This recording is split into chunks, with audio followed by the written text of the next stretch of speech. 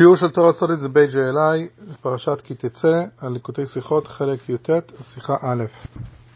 היום נדבר על מצוות זכירת המלך, צריכים לזכור את המלך, ואנחנו נתחיל בדיון האם, או יותר נכון, למה יש רוע בעולם, לא מבחינת למה אנשים טובים סובלים, ולמה טוב לרשעים, לא, זה אנחנו מדברים על עצם קיום הרוע. למה הקדוש ברוך הוא היה צריך לשים את הרוע בעולם? אז יש תמיד את ההסבר הפשוט, בשביל שיהיה בחירה חופשית, אז לכן יש רוע ויש טוב, אנחנו צריכים לבחור בין להיות רעים לטובים. אוקיי, אז זה היה יכול לעשות לנו כל מיני בחירות, אבל הכמות האנשים שבאמת בוחרים ברוע, בסופו של דבר, זה נראה, לא יודע, עולם של, איך הרבה פעם מתבטא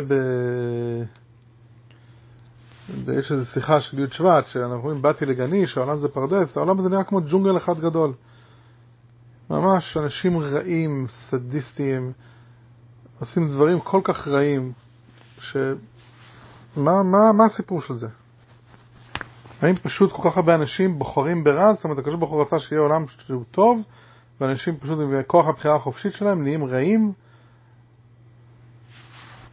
אז אנחנו נדבר היום על המלך, שהמלך הוא היה מצאצאיו של עשיו, והוא היה בעצם, המקום שלו היה ליד ארץ ישראל, בני ישראל יצאו ממצרים, ובמדבר הוא רדף אחריהם ופשוט רצה לתקוף אותם ולהילחם בהם. הוא שנא אותם ממש ללא כל סיבה. המלך מסמל את האנטישמיות, את השנאה ליהודים, ממש בלי שום דבר היהודים לא עשו לו, אבל הוא החליט שהוא רוצה להילחם בהם עד הסוף. ובמלחמה, המלחמה הראשונה, היהודים הביסו את המלך פצוע, מובס, שוב בכל הזדמנות ניסה לתקוף שוב את העם היהודי. מתי? אחרי שיצאנו ממצרים, לפני שבכלל הגענו לארץ ישראל, לפני שעשינו שום דבר, לפני שהעם היהודי עשה כלום, ולא רק זה, העבדים עכשיו יצאו, היו עבדים, וגם יש את הניסים של יציאת מצרים, ראו כמה שקרה לניסים, זאת אומרת שבבחירה הגיונית, זה עם שהצליח לצאת ממקום שאף עבד לא הצליח לצאת. יש את הניסים של קריאת ים סוף, המלך לא מתחשב בשום דבר, והוא החליט שנאה עיוורת, הולך עם ראש בקיר. אז אחרי זה הקדוש ברוך הוא נתן לנו מצווה, זכור את אשר עשה לך המלך בדרך בצאתכם ממצרים, תמחה את זכר המלך מתחת השמיים, לא תשכח. צריכים לזכור ולא לשכוח את מה שהמלך עשה לנו בדרך בצאתנו ממצרים. אז דבר ראשון, צריכים להבין מה פירוש הפסוק הזה. מה זה תמחה את זכר המלך ולא תשכח. הוא אומר לך לזכור את המלך, אבל למחות את זכרו ולא לשכוח. אז אתה רוצה להחליט, אנחנו צריכים למחות את הזכר שלו או לזכור אותו. זה כאילו סותר אחד את השני. אומר על זה ספר החינוך, מסביר את זה ככה.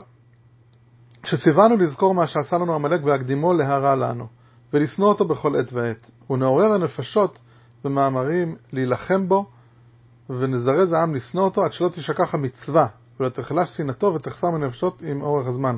זאת אומרת שאנחנו צריכים לזכור, זה את השנאה אליו. ואת זכרו אנחנו צריכים כאילו למחות, ולא לשכוח את זה שאנחנו צריכים למחות אותו ולשנוא אותו, משהו כזה. אז אם אנחנו רואים את זכרו עצמו, אנחנו לא צריכים להאדיר אותו ולראות איזה גדול לא היה, אלא בדיוק הפוך, לזכור את מה שהוא עשה לנו ולא לשכוח את מה שהוא עשה לנו, ואנחנו צריכים לזכור כל הזמן, להילחם בו ולמחות אותו כמה שאפשר. זה בערך המצווה. וזה לא רק המלך אגב, זה גם כל מי שיצא מהמלך, למשל המן הרשע, הוא היה צאצא של המלך, וגם עליו כתוב שזה גם כן נכלל למצווה, כל הצאצאים של המלך, לפחות מי שאנחנו יודעים, וכל שונאי ישראל. אם בדור שלנו, הגרמני ימח שמו, וכאילו אנחנו צריכים פשוט לא לשכוח, לשנוא אותו ופשוט למחות את זכרו. יש גם מובנים כמובן רוחניים למצווה של מחיית המלך. אנחנו צריכים למחות מעצמנו את הקרירות. המלך היה, כמו שאמרנו, אדיש, לא אכפת לו משום דבר, מכל הניסים שהיו, זה לא עורר אותו שום דבר, אבל אנחנו צריכים לפעמים, אנחנו אומרים, אנחנו לא, זה נשמע כאן סיפורים ומופתים, אז אנחנו צריכים להיזהר, לא להיכנס לאדישות וקרירות כשמגיע לדברים של קדושה, וכן לרשות לעצמנו להתלהב. אז זה בהיבט הרוחני. יש וורט שאומרים צא ילחם בעמלק מחר, שזה אומר, זה פסוק שנמצא בפרשת בשלח. אז יש וורט שאומר שאנחנו רוצים ללחם בדחייה שלנו כל דבר למחר, זה גם עמלק. יש וורט שאומר שהעמלק זה בגימטריה ספק, כל הספקות אנחנו רוצים ללחם. אבל בקיצור, בכל הדברים שמסמלים את הדברים, זה מסמל הרבה דברים, הרבה רוע. ובגדול אנחנו צריכים למחות ולא לשכוח את זה שאנחנו צריכים להילחם ברוע שיש בעולם. זה בעצם מצוות מחיית עמלק, ואנחנו צריכים לזכור את זה כל הזמן. וזה לא מצוות הזכירה היחידה, יש כמה דברים שאנחנו צריכים לזכור כל יום. אחד מהם, זכור את יום השבת לקדשו. אנחנו צריכים לזכור את יום השבת. יש דעות שזה אומר שלא רק ביום השבת עצמו אנחנו צריכים לזכור את זה, במשך כל ימי השבוע אנחנו צריכים לזכור את העניין של שבת, את יום השבת. ואז מגיע המדרש בפרקי רבי אליעזר, ומשהו מעניין, אמרו לו עם ישראל אמר למשה רבינו, כתוב אחד אומר, זכור את אשר עשה לך עמלק, וכתוב אחד אומר, זכור את יום השבת לקדשו. איך יתקיימו שניהם? איך אנחנו יכולים לזכור שני דברים ביחד? והמעניין הוא שדווקא על שני הזכירות האלו הם התלוננו. יש בעצם, אנחנו כל יום אומרים בתפילה 6 זכירות, יציאת מצרים, קבלת התורה שקיבלנו את התורה בהר סיני, מלחמת עמלק, חטא עגל הזהב, העונש של מרים שהיא קיבלה בעקבות לשון הרע שדיברה על משה, ואת יום השבת. אז יש 6 דברים שאנחנו זוכרים, אז למה איך אנחנו יכולים לזכור 6 דברים? כנראה שיש פה בעמלק ושבת איזה משהו מיוחד שמאוד קשה לזכור את שניהם ביחד. כי באמת, הנה, אנחנו זוכרים עוד 4 דברים ולא היה להם בעיה עם זה. וגם אגב, יש לפעמים מצוות, יש 6 מצוות שהן תמידיות. אהבת השם, יראת השם, בזה אין בעיה, כי לכאורה זה הכל בסופו של דבר שביל נושא אחד. אבל עמלק ושבת, תכף נראה שזה בעייתי לזכור את שניהם בו זמנית. זה משהו לא הגיוני. ואז משה רבינו עונה להם תשובה שממש לא נראה על פניו מה בדיוק התשובה. אז מה הוא אומר להם? לא דומה כוס של קוניטון, זה של יין, לא דומה כוס של יין לכוס של חומץ. זה כוס, אז הוא שואל אותם, לא דומה כוס של קוניטון לכוס של חומץ, זה כוס וזה כוס. זה זכור לשמור ולקדש את יום השבת, וזה זכור להשמיד ולהכריע את כל זרעו של עמלק. תסתכלים על זה, זה נראה פשוט לא יודע, מילים, סתם מילים. רגע, אז כוס של יין וכוס של חומץ הם דומים? הם לא דומים, מה ששניהם כוסות. אוקיי, אבל זה יין וזה חומץ, זה כן שונה. ואז מה הוא אומר להם? זה המשל, ומה הנמשל? זה זכור לשמור ולקדש את יום השבת. אוקיי, זה אנחנו יודעים שזה זכור לשמור ולקדש את יום השבת, וזה זכור להשמיד ולהכריע את כל זרעו של עמלק. אז מה אתה אומר שבעצם זה כן שונה? אז מה משה רבינו ענה להם בזה? איך אפשר לזכור את זה? זה לא מובן, ותכף אנחנו נתחיל להיכנס לכל העניין. אז בואו נראה מה הסיפור של שבת ועמלק, למה באמת אי אפשר לזכור את שניהם ביחד, מה מפריע ליהודים כל כך בשני הדברים האלה. אז אם אנחנו מסתכלים על שבת, מה זה בעצם המצווה של זכירת השבת? אומר ספר החינוך, משורשי מצווה זו, כדי שנתעורר מתוך מעשה זה לזכר או לזכור גדולת היום, ונקבע בלבבינו אמונת חידוש העולם, כי 6 ימים עשה השם. זאת אומרת, העניין של שבת זה שהקדוש ברוך הוא ברא את העולם ויום השביעי הונח, ולכן אנחנו שומרים את השבת. אז אם אני זוכר את השבת, בעצם אני זוכר שהקדוש ברוך הוא מהווה את העולם, הוא מהווה את העולם בהתהוות תמידית, כל רגע ורגע הקדוש ברוך הוא מחדש את העולם, וזה העניין של שבת, זה בעצם לזכור את זה שהקדוש ברוך הוא ברא את העולם. הוא ממשיך, ועל כן התחייבנו לעשות המעשה עם היין, לפי שטבע האדם מתעורר בו הרבה שהוא סועד ומשמח, וכבר אמרתי לך כי לפי התעוררות האדם ומעשה הוא יתפעל על דברים לעולם. ומזה השורש אמרו בגמרא זכרנו לברכה, שאם הפת חביב על האדם יותר, שקדש על הפת כי אז מתעורר טבעו יותר למה שהוא תאב. אז בעצם אנחנו עושים יין בשביל להביא את הבן אדם למצב כזה של התעלות, ושיזכור באמת, שידע להתרכז בדבר הזה, ושירומם את רוחו בזה שהקדוש ברוך הוא ברא את כל העולם, וכמו שאנחנו אומרים כל יום בתפילה, וברכות קריאת שמע, ובתורו מחדש בכל יום תמיד מעשה בראשית. וזה מה שמזכיר לנו השבת. עמלק זה בדיוק הפוך. עמלק לא היה אכפת לו מאלוקים. הפוך, הוא ראה את המופתים, כמו שהזכרנו קודם, היה יציאת מצרים, קריאת ים סוף, היהודים חווים ניסים, זה לא מעניין אותו. אלוקים, הוא יודע שיש אלוקים. הוא אפילו מבין מה זה אלוקים, ואף על פי כן הוא שם פס על הכל, הוא אומר, אני מתכוון למרוד באלוקים, לא מעניין אותי שום דבר, אני הולך ללחם עם ישראל. אומר צמח צדק בדרך מצוותיך, עמלק רוח אחרת הייתה בו, והוא כמו שאמרו רז"ל עליו, יודע ריבונו ומכוון למרוד בו. הוא יודע את ריבונו, ואף על פי כן הוא מכוון למרוד בו.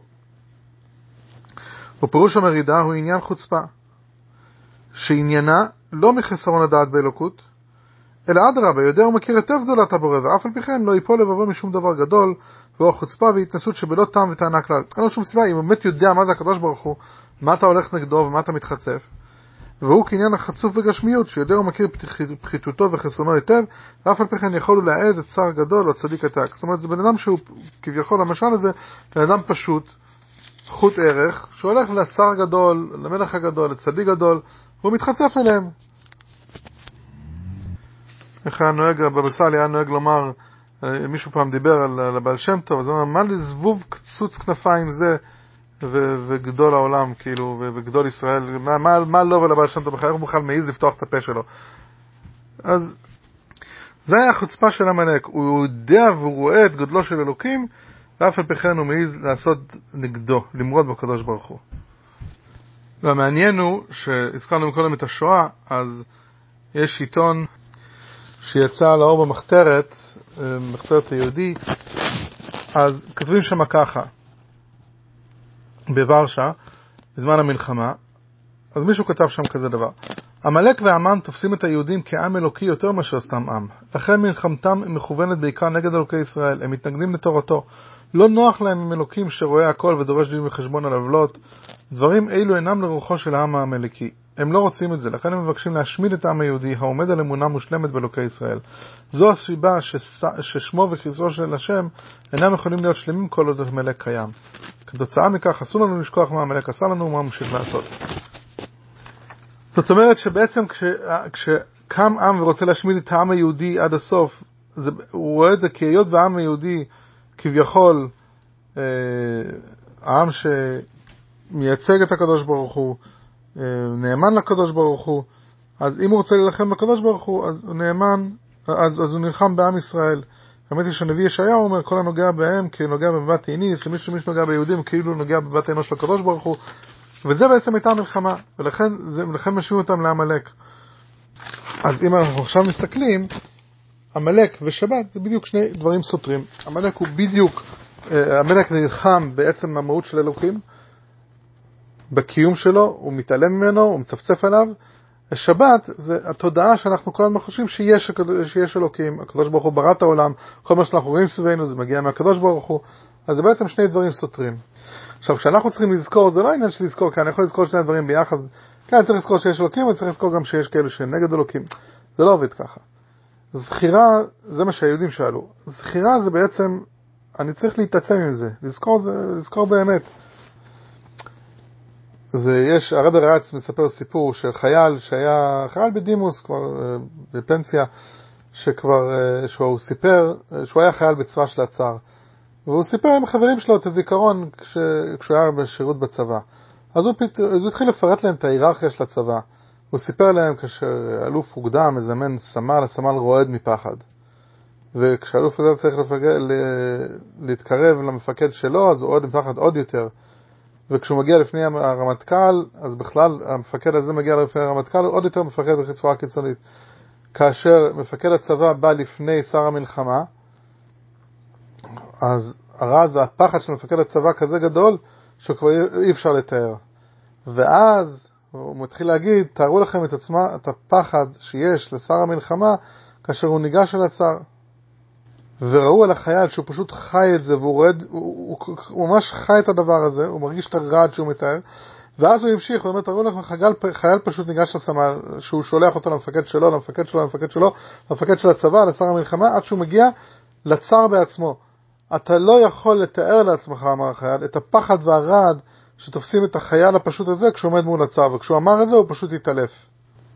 והוא סיפר להם שכשהוא סיפר את זה הוא פשוט חווה את החוויה מחדש כמו שעמד לפני הצער, ולכן הוא באמת התעלף, כאילו שהוא עכשיו חווה את זה עכשיו, וזה נקרא זיכרון.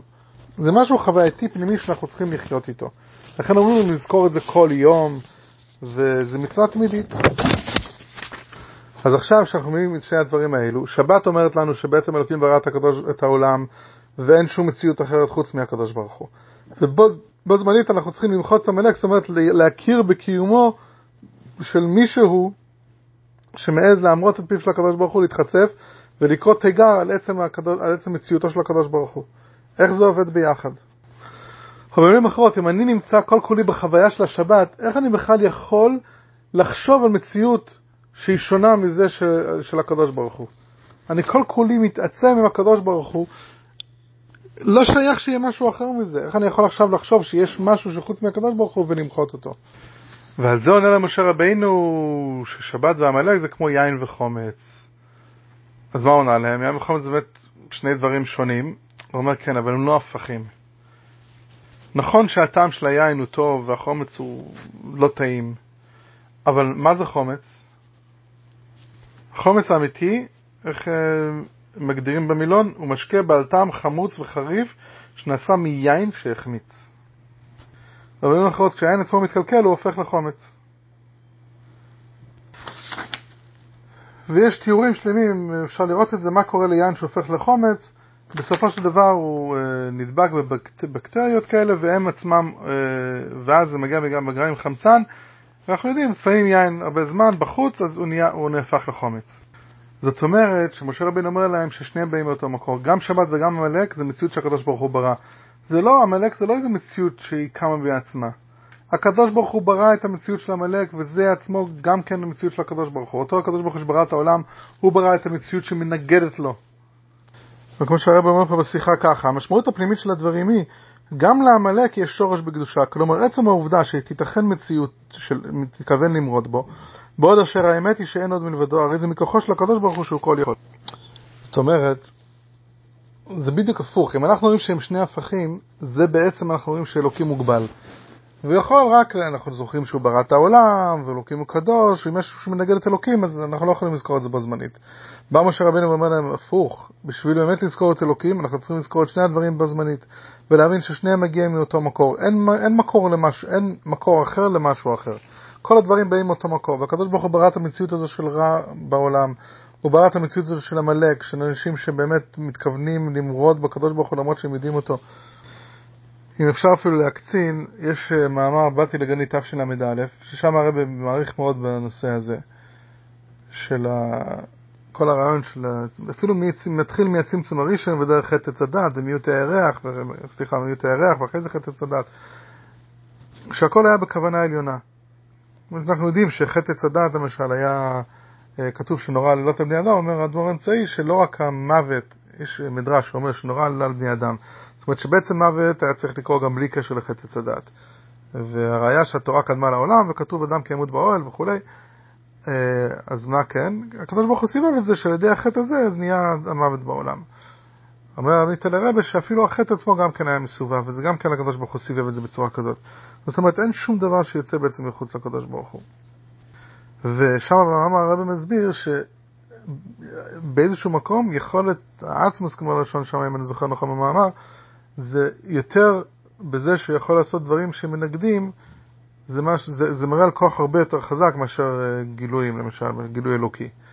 אז זה שהקדוש ברוך הוא יכול לברוא משהו שמנגד לו עצמו, זה בעצם משהו לגדולתו של הקדוש ברוך הוא, לא הפוך. זה לא איזה משהו שמישהו מעז ללכת נגד הקדוש ברוך הוא. הקדוש ברוך הוא עצמו יכול לעשות משהו שהולך כביכול מורד בו. אוקיי, אז אם ככה, למה אנחנו צריכים לשבור את עמלק? למה אנחנו צריכים למחות את עמלק? התשובה היא בשביל באמת להראות שזה מגיע מהקדוש ברוך הוא, שאין לו באמת כוח נגד הקדוש ברוך הוא. זה בעצם מה שאנחנו עושים. הקדוש ברוך הוא ברא את זה כביכול בשביל שנשבור אותו ונגלה שבאמת הוא גם כן מגיע מהקדוש ברוך הוא. שאנחנו נילחם ברוע, וכשנצח את הרוע אנחנו נראה שהמציאות בסופו של דבר, הכל המציאות מגיעה מהקדוש ברוך הוא, ואין להם מציאות בפני עצמם. למרות שהם מורדים בקדוש ברוך הוא, והם רוצים להגיד שהכוח הרע, או האנשים הרעים רוצים להגיד שהם לא קשורים לקדוש ברוך הוא, אנחנו בזה שאנחנו נלחמים בהם ומוכרים את זכרם, אנחנו מראים שבעצם גם מגיעים מהקדוש ברוך הוא. עמלק הרי לא בא להגיד שאני רע בגלל שהקדוש ברוך הוא עשה אותי ככה, לא, הוא בא בכלל למרוד בקדוש ברוך הוא. הוא בא להכחיש את קיומו. אז נכון שהפנימיות של עמלק, יש את הניצוץ האלוקי שכן מרגיש שיש לקדוש ברוך הוא, אבל זה אנחנו עושים על ידי שמוכרים את זכרו, אז מתגלה האמת הפנימית שגם זה מגיע מהקדוש ברוך הוא. זאת אומרת שמה שאנחנו צריכים לזכור, זה לא את עצם זה שהוא מורד, אלא אנחנו צריכים לזכור תמיד לבטל אותו. עכשיו בוא נחזור למשל של משה רבינו. למה זה חומץ ויין? מצד אחד אנחנו רואים שחז"ל אומרים במסכת יומא, דף י"ח, חומץ משיב את הנפש. באמת מי שקצת מתעלף או משהו, שמים לו חומץ, משהו חריף כזה, וזה משיב את נפשו. מצד שני, אנחנו רואים שבעצם זה יין שהתקלקל. כמו שהאדמו"ר הזקן פוסק בשולחן ערוך, כל דבר שנשתנה לקלקול, נשתנה ברכתו מיוחדת לו. ומברכים על הברכה הכוללת הכל שהכל נהיה בדברו. יין שהחמיץ, עד שבני אדם נמנעים לשתותו מפני חמיצותו, מברכים עליו שהכל נהיה בדברו. זאת אומרת שהוא נהיה מציאות חדשה כביכול. אז אם מסתכל משהו מעניין על החומץ, בעצם אי אפשר לשתות אותו, הוא כזה, הוא מגעיל, אי אפשר לשתות אותו. אבל מצד שני, דווקא כשמישהו מתעלף, זה יכול להעיר אותו. ככה הוא מסביר את זה. בזה אמורים דברי משה רבינו, לא דומה כוס של קוניטון לכוס של חומץ, זה כוס וזה כוס. סחירת המלאק וסחירת יום השבת אפשריות ביחד, לפני ששתיהן עניין של כוס, כלי קיבול לגילוי קדושה ואלוקות. שהרי גם שורשו של המלאק הוא בקדושה כדי לעיל. מצד שני, זה לא דומה זכור, זה לא דומה, למה? כי זכור לשמור ולקדש, וזה זכור לעונש. כלומר, גילוי האלוקות בסחירת שבת הוא בעצמה. זכור לשמור ולקדש את יום השבת, הזכור עצמו מביא את הקדושה, את גילוי אחדות השם. בשבת, איך אני זוכר את הקדוש ברוך הוא? בשבת עצמה. וככה אני זוכר אותו. לעומת זאת, גילוי האלוקות באמצעות סחירת המלאק, מתהווה דווקא על ידי זכור לעונש, על ידי ביטוש וביטול מעשים שמתכוון למרוד בו. אז מתגלה הכוס של חומץ, שגם חומץ הוא דבר המשיב את הנפש. כי דווקא על ידי סחירת המלאק מתגלה שגם עניינו של המלאק נובע מכוח האלוקות הבלתי מוגבל. במילים אחרות, שדווקא על ידי המלאק, אנחנו יכולים, לפני שמגיע המלאק, החומץ הזה, אנחנו מאולפים במובן הזה שאנחנו לא רואים את האלוקות שברוע שיש בעולם, אנחנו רואים שזה לא אלוקות. בזה שאנחנו משמידים את המלאק, ובדרך זה אנחנו רואים שבעצם הכל מגיע מאלוקים, גם הרוע שבעולם, גם האנשים הרעים, בסופו של דבר אין משהו שלא מגיע מהקדוש ברוך הוא. זה לא אומר שאנחנו צריכים להבין בדיוק למה הוא שם רוע בכל מצב, אבל אנחנו צריכים לדעת שזה באמת מגיע מהקדוש ברוך הוא, ואין שום דבר שנפרד, ואדרבה, זה שאנחנו נלחמים ומבטלים את הרוע, אנחנו מגלים שבעצם הכל מגיע מהקדוש ברוך הוא. אבל במילים אחרות, שבת מראה שהקדוש ברוך הוא נמצא בסביבה נחמדה ויפה ויין, והמלאק מראה את זה שהקדוש ברוך הוא נמצא גם בסביבה חומצית וחומץ ומגעיל. וכמו שכתוב בפסוק באמת, שמובא בחסידות תמיד, ככה שיחה כאורה, שהקדוש ברוך הוא אין באמת הבדל בין חושך לאור, הם שניהם דברים שהקדוש ברוך הוא יצר וברא, וכשאנחנו מודעים לזה ואנחנו יכולים להיכנס לפנימיות של החושך, אז אנחנו נגיע בעזרת השם למצב שיהיה לעתיד לבוא שהחושך עצמו יאיר ונראה את הגילוי אלוקות, נראה בגלוי באמת שהחושך והגשמיות הם בעצם אלוקות בדיוק כמו האור והרוחניות והגילויים, ונזכה באמת לכל זה בגאולה אמיתית והשלמה, אמן כן יהי רצון.